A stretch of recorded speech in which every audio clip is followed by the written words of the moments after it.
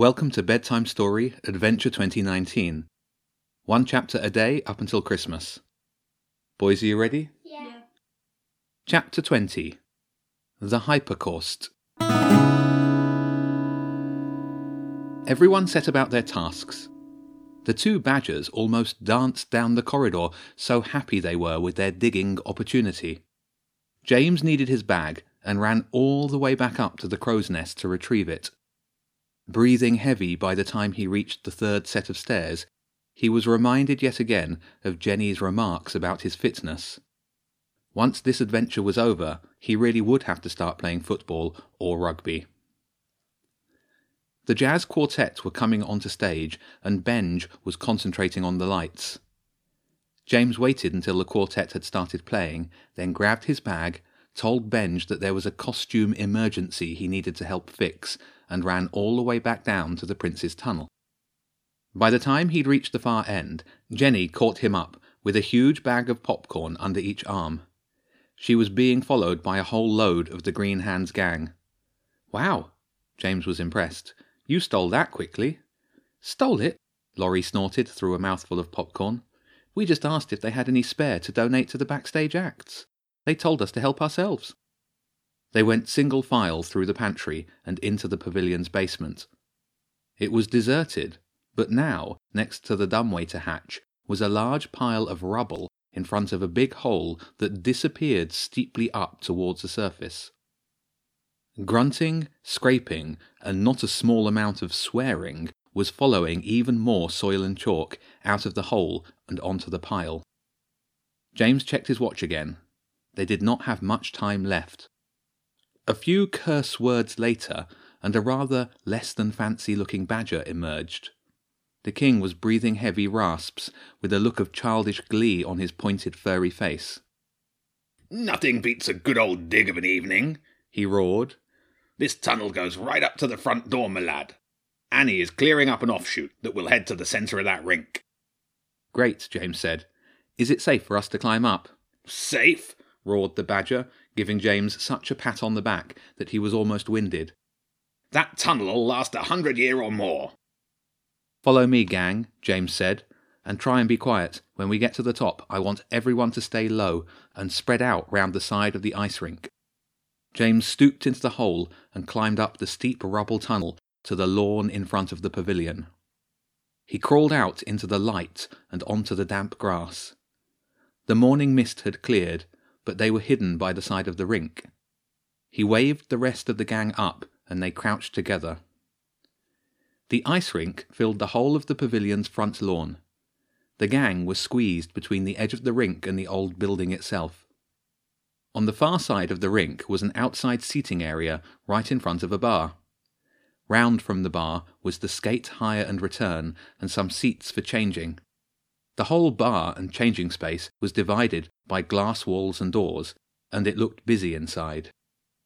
The timing was good. The ice cleaning machine was just finishing its run. Other than that, the ice was clear. There were people putting on skates on benches at the far left, ready for the next skating session to begin. "We need a distraction," James said. "Hugo, you're the tallest. Can you run around to the bar area and then step through the bar door to the outside seating on my signal?" Hugo nodded and crawled to the edge of the rink, then ran round to the entrance. "Frank, Arlo, Wayland, and Mr. E, you are the smallest. Can you sneak round to the tables outside the bar door? When Hugo comes out, this is what I want you to do." He gave them instructions, and they scampered off. James spoke to the remaining gang members. "Okay, spread out along this edge," James whispered, "and on my signal, throw the popcorn into the rink. Try and get it out as far as you can. Then head straight back down the tunnel to the badgers." Jenny, Joe, Millie, Fred, Daniel, Wilf, and Laurie moved into position. Each had 2 big bags of salty popcorn ready to throw onto the ice. They were sure to get into trouble. But if the distraction worked, they should be able to disappear before anyone could round them up. James crawled through the wet grass to the far corner of the rink. When the cleaning machine was just parking, he raised his head and saw Hugo standing on the far side of the bar's glass door. James raised his hand and Hugo pushed through the door. "It's the prince!" Frank shouted from a table nearby. "The prince is here!" A few heads turned to look at Hugo, who looked round to see who the boys were talking about. "He's right," Mr. E joined in. "It's the Duke of Sussex!" The 4 children stood up and started to sing. "God save our gracious Queen." Hugo still looked confused, but a few more people stood up to see what was going on. It was all the distraction James needed. "Now," he whispered, lifting his popcorn and nodding at the rest of the gang.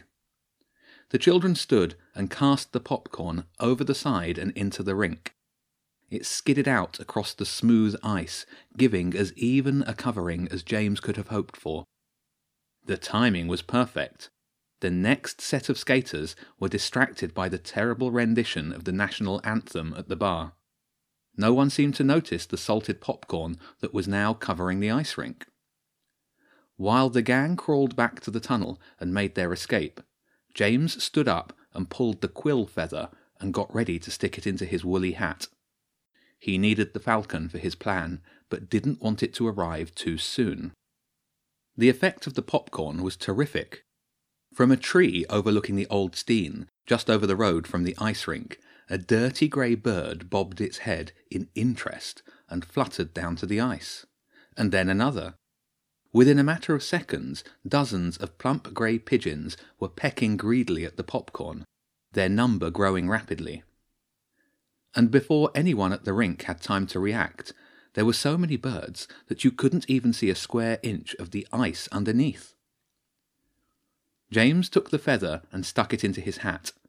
He ran round to the side of the rink closest the road and could just make out the top corner of Sussex Heights. He held his fingers crossed and waited. Finally, one of the rink staff caught on to the avian invasion and burst out of the door nearest the boot hire desk, waving her arms madly. "Shoo! Shoo!" she shouted. But the birds were not interested in a human waving arms. There was popcorn to be gobbled, and salty corn too, a pigeon's delight. "Jeff," the girl called, "start the Zamboni and clear these birds away, will you? The next session's about to start." Jeff, who had only just put the ice-cleaning machine away, shook his head and then slowly climbed back up to get it started again. James began to worry. The birds might not care about humans shouting and waving, but they would be less happy with the Zamboni, and by now the corn was starting to run low. Along with the rumble of the engine on the ice came a high-pitched whistle, then the hard beat of wings decelerating fast. Before James could look up, the peregrine falcon was perched on the side of the rink. "You called?" the falcon said, a hint of sarcasm in its voice. "It doesn't look much like an emergency. Just a bunch of fat pigeons having a skate." "The pavilion's on fire," James explained. The bird turned its head to look at the building. "Underground," James said. "We're putting it out with the ice water. But I need these pigeons to stay put for a few more minutes." "Is that all you need me for? A glorified jailer?" the bird scoffed. "Can you do it?" "Yes," sighed the bird, "but they don't look like they're going anywhere soon." "I think they'll try," James said, "when the Zamboni gets moving. Please hold them here for the next 5 minutes if you can." "Okay. But please put the feather away. It's making me nervous having it out on display." Nervous, James thought, putting the feather away. Clearly the falcon knew the feather was part of the key to the air. The Zamboni machine moved slowly toward the pigeons. "Come on, Jeff! Clear them off! The next session's supposed to start!" Yeah. Jeff didn't look too excited to be pigeon clearing during his break time. He inched towards the edge of the rink and then gave a little toot on the machine's horn. It was loud enough to make James jump, and a couple hundred pigeons took off as one, wings drumming hard against the ice to get away. But the falcon was one step ahead, and beat the lazy grey birds into the air before any of them had even cleared the sides of the rink. It hovered above them menacingly. Whether they could see it, hear it, or just sense it somehow, the entire flock knew the falcon was there, and dropped down in sheer terror, desperate to avoid being caught in the vicious yellow talons. Once the birds landed, the falcon took a position atop the bar, looking attentively at the yard birds before it. Jeff tried the horn again, a longer burst this time. Only a few pigeons attempted to escape. One almost made it out, but the falcon caught it up easily and gave it a sharp clip on the beak with a talon. The third blast of the horn was even longer, but produced no more effect than the nearest birds hopping around a little. James's plan was working. "Just sweep the dopey sods off the ice," came the voice from the far end. "It'll kill 'em," Jeff responded, "and leave nasty red smears. We're just going to have to wait until they roost, or something. Maybe we need to find a cat?" "You're useless," she said, and stomped back inside. Confident that the birds' warm bodies were going to be on the ice for the next few minutes at least, James crawled back around to the tunnel and slid down it head first. "How's it looking?" James asked when he joined the others. "Like a good old Roman-style hypercaust," the king chortled. "We've dug a few extra holes out from the main shaft," the priestess explained. "They lead from the rink down to the dumbwaiter, so the hot air from the fire is now directly heating lots of spots of ice. Is it working?" "Listen," Joe said. Everyone went quiet.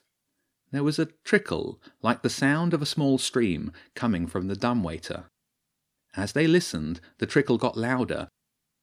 Then there was an angry hissing noise, and then... "Stand back!" the king roared, shielding the group from the dumbwaiter hatch with a giant paw and holding the hatch itself closed with a foot. A surge of steam whistled its way out of the gaps in the hatch. "Should have predicted that," the king remarked. "Like using a ladle in a sauna. That should help get the rest of the ice melted too." The badger was right. The sound of the stream turned into a torrent. There was no more hissing, or steam, or smoke. The fire was out. "Well, I think that just about sorts that one out," the badger said jovially.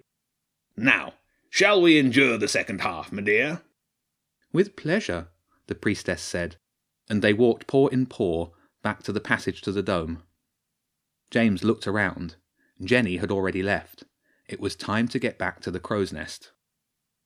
He arrived back to the lighting booth breathless, damp and muddy. The interval was still going, but people had begun to return to their seats.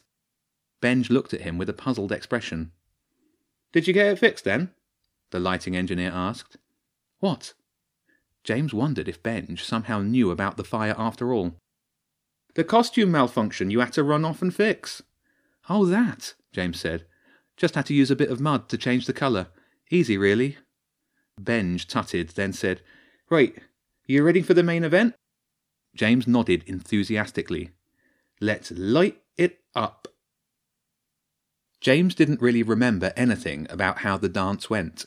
He was so preoccupied with watching the lights. He did remember the applause, though. The Patcham dancers got the largest cheers of the performance. "That was some next-level lighting," Benj said, giving him a punch on the shoulder. "Feel free to come up and help out again in the future, whenever you want." James said he would, and that it might be a good idea for Benj to meet up with him at the Maker Club to go through the process. The next act started, and James excused himself from the lighting booth.